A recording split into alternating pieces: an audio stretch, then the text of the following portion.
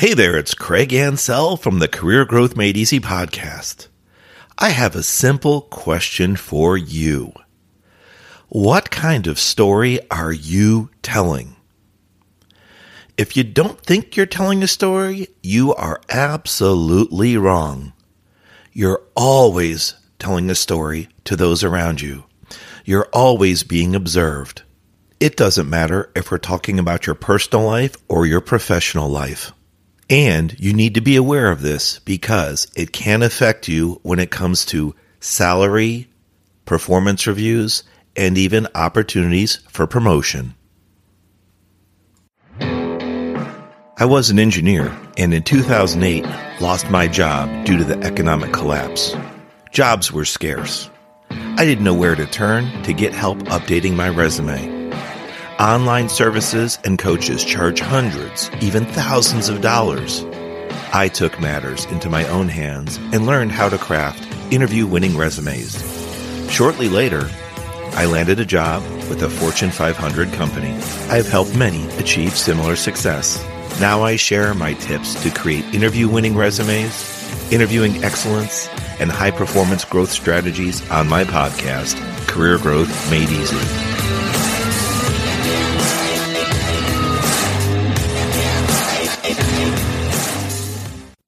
This is Craig Ansell. Thank you for joining me again for this week's Career Growth Made Easy podcast. Today, we're talking about what kind of story are you telling? In the intro, I questioned you and I asked, what story are you telling? Now, if you shrug your shoulders or say, Craig, I don't have a story, hate to say it, but you're absolutely wrong. Every one of us is telling a story. We may not even be aware of it. And that's part of why I am releasing today's show, to allow you to have some awareness of what's going on out there when we interact with our peers, our workforce, and even friends and family. The first part is having self-awareness. Awareness of how we act, awareness of what we do, awareness of our body language. You know, while our language is our primary way of communicating, it is said that 80 to even 90% of our communication comes from the non-spoken word, the body language. But also, with part of that, it's not just the words we choose to use, it's the words we should choose not to use or not to say. That might be a little bit of a head scratcher for you, and I'll say that again.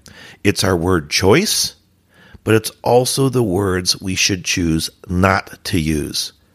By taking the time to communicate effectively, specifically, it makes our points stronger, they come across more clearly, and possibly we could simply use less words. There's an old saying out there, less is more, and I truly believe that when it comes to conversations, emails, as well as the written word. How much do you really need to say to get your point across? How few words can you use to do that effectively? Now, this reminds me, talking about storytelling and being observed, this reminds me of a book that my wife Erin and I read years ago. And I don't immediately recall the title or the author, but the message stuck with us. And really, it's about each person, all of us, we're unique. Not only are we made unique, but we also process information in unique ways as well. So something that I might see or something that I might do to react to a certain situation could be completely different from how someone else could react. This simply goes to tell you that not everybody thinks the way that we do or thinks the way that I do, and not everybody's going to react in the same ways that I would for certain situations. So there's kind of a reminder from this book that comes to mind, and it's just about treating everyone differently, everyone uniquely, and that you can't assume reactions or responses to given situations or certain information. And really, I think that's the big message from the book that I recall, that everybody's entitled to their own viewpoints and will process information differently upon certain situations and potentially react differently.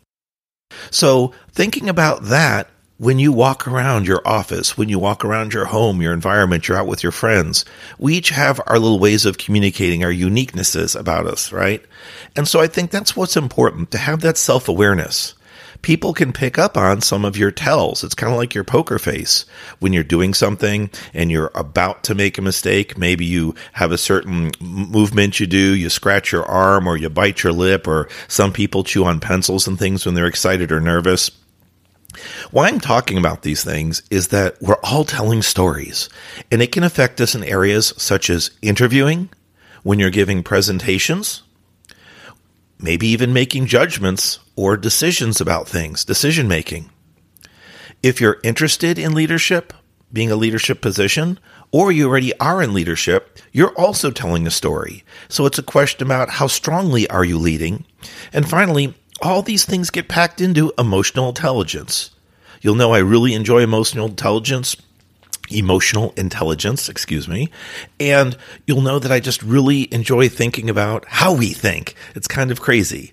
So there's so many books out there about helping us understand our brains and our body language and our communication. And that's part of why I wanted to talk about today's show. If you're in a work environment, whether it's in the office or out in the field, we're always telling stories.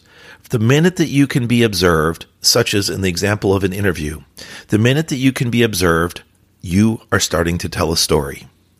I was talking to a school last year, class of, I think it was about 40 or 50 students, and I asked them, when did the interview start? And a couple of them said, when you sit down, when the door closes, when you shake hands. And I think these are all great answers. And they're all right. They're all correct. That could be a point when the interview starts. I asked them to start to think back and rewind a little bit. What happens earlier than those activities for the interview? One of them said, when you arrive, to the office, talk to the receptionist. I said, that's great. Back up a little further. I was trying to get them to focus on the possibility of driving to an interview and being seen when you park your vehicle. Do you park calmly and effectively, or do you race into the parking spot because you're running late? Do you use a crosswalk, for example, street signs, stoplights? Or do you run across traffic because you're running behind? And then you happen to be wearing something that's unique to your outfit that when you finally get to that interview, the office people were able to see you in the street acting that way. The point is, you've told a story about being rushed and hurried, kind of disobeying traffic and just running through there kind of in an unsafe manner. This show is not about interviews, but I just wanted you to think about where can you be observed, right?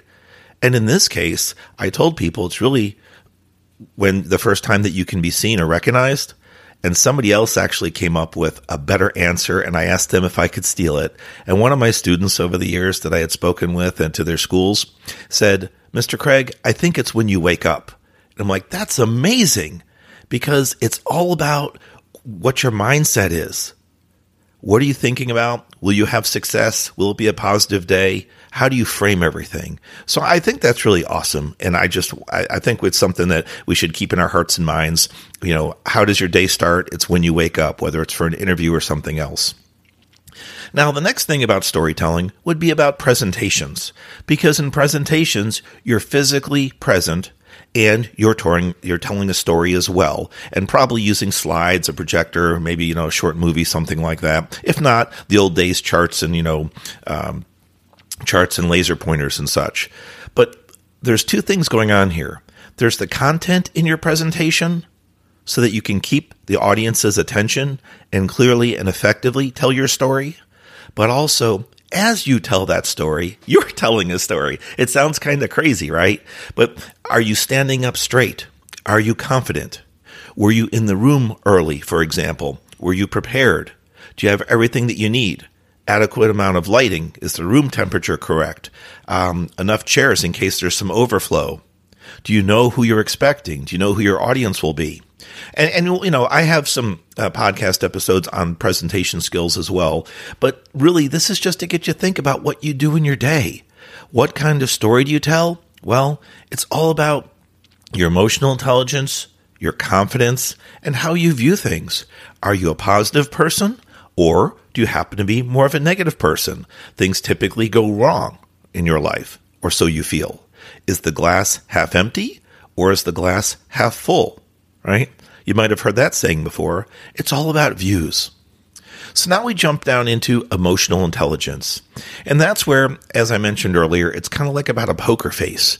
It's about reading people and trying to, a little froggy today. The allergy is really bad here in Central Florida. I apologize. But it's really about reading people and processing, what do you think they're feeling? Are they observing you correctly? Are you communicating well? If you say something and someone in your audience gives off a negative vibe or a negative emotion, do you take the time to repeat your information or change the word slightly to clarify so that the audience understands? Perhaps maybe if you're doing a presentation, like I said earlier, the slides are simply too busy. There's too much information on there. And maybe due to a short period of time that you have to address this information, you are rushing through the slides and people can't really process it and can't absorb it. So it's something to think about there. But on the emotional intelligence side as well, you can start to look at yourself, that self-awareness I was talking about earlier. Notice how you're acting. Are you appearing calm and in control, having a confidence about you? Or are you rushed, hurried, appearing nervous? Hey, when everybody presents, they get nervous to some degree or another. Even the professionals get nervous, but they may have ways and techniques to control that or minimize that so it doesn't show so much on their outward appearance. So these are just things to think about how you tell your story. Now when we drop down into the next category, judgment. When you tell a story, it may be judgment. How well do you handle judgments in the sense of decision making, right? You're thinking about a situation, you're dealing with issues, maybe dealing with risks if you're involved like I am with project management. And how good are you at your judgment calls? Do you make solid, confident judgments or decisions? Or are they rushed, haphazard, and you have, let's say, a really bad batting average, right? A really low percentage of wins. Most of the time when you make those decisions, the team moves forward, but unfortunately, it's one step forward and two steps back, meaning that you made some progress, but based on your decision or that judgment call, you've actually had some difficulties or some challenges, some problems arose, and now you're going backwards.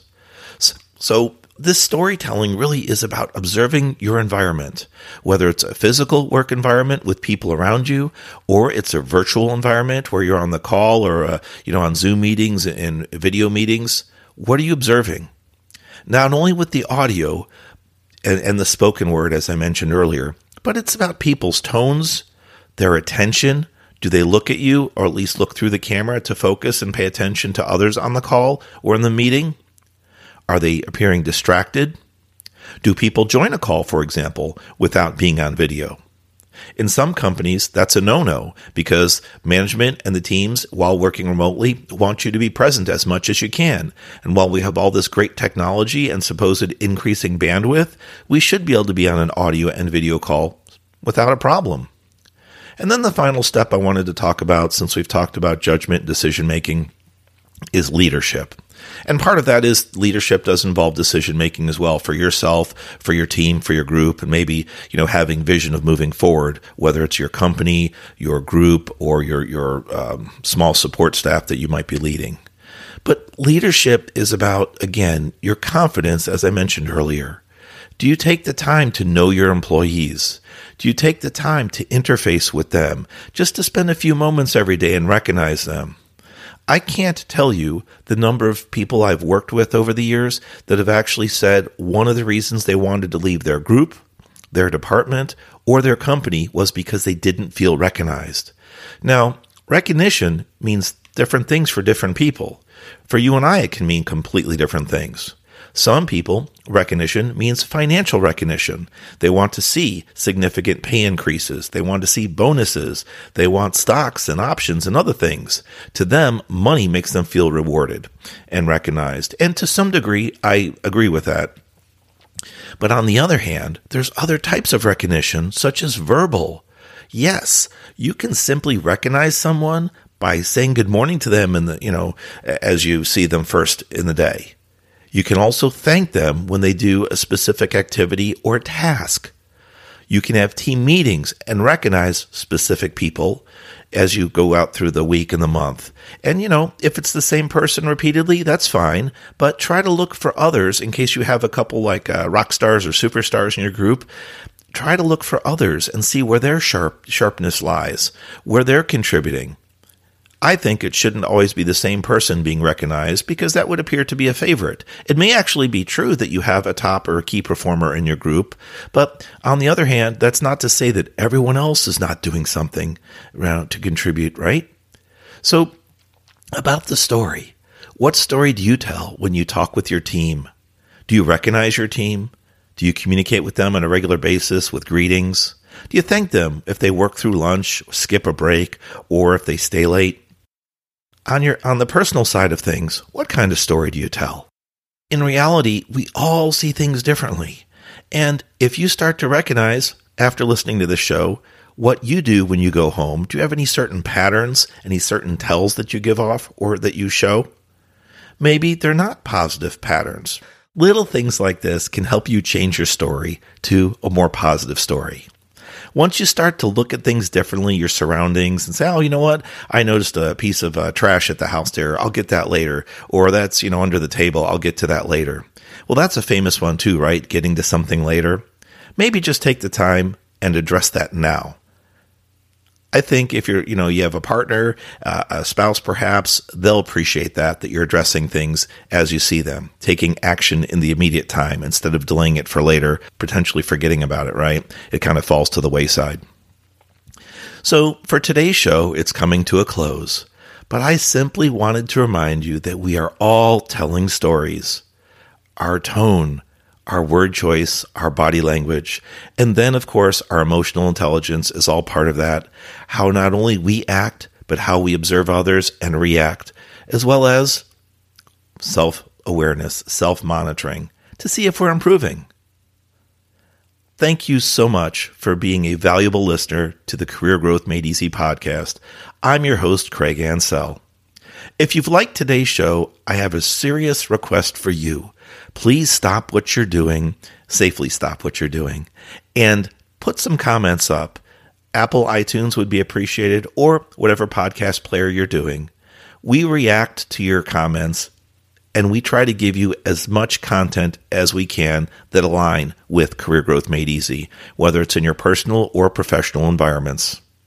We look forward to hearing from you, seeing your comments and your reviews, and always, you're welcome to share our show with family, friends, and coworkers.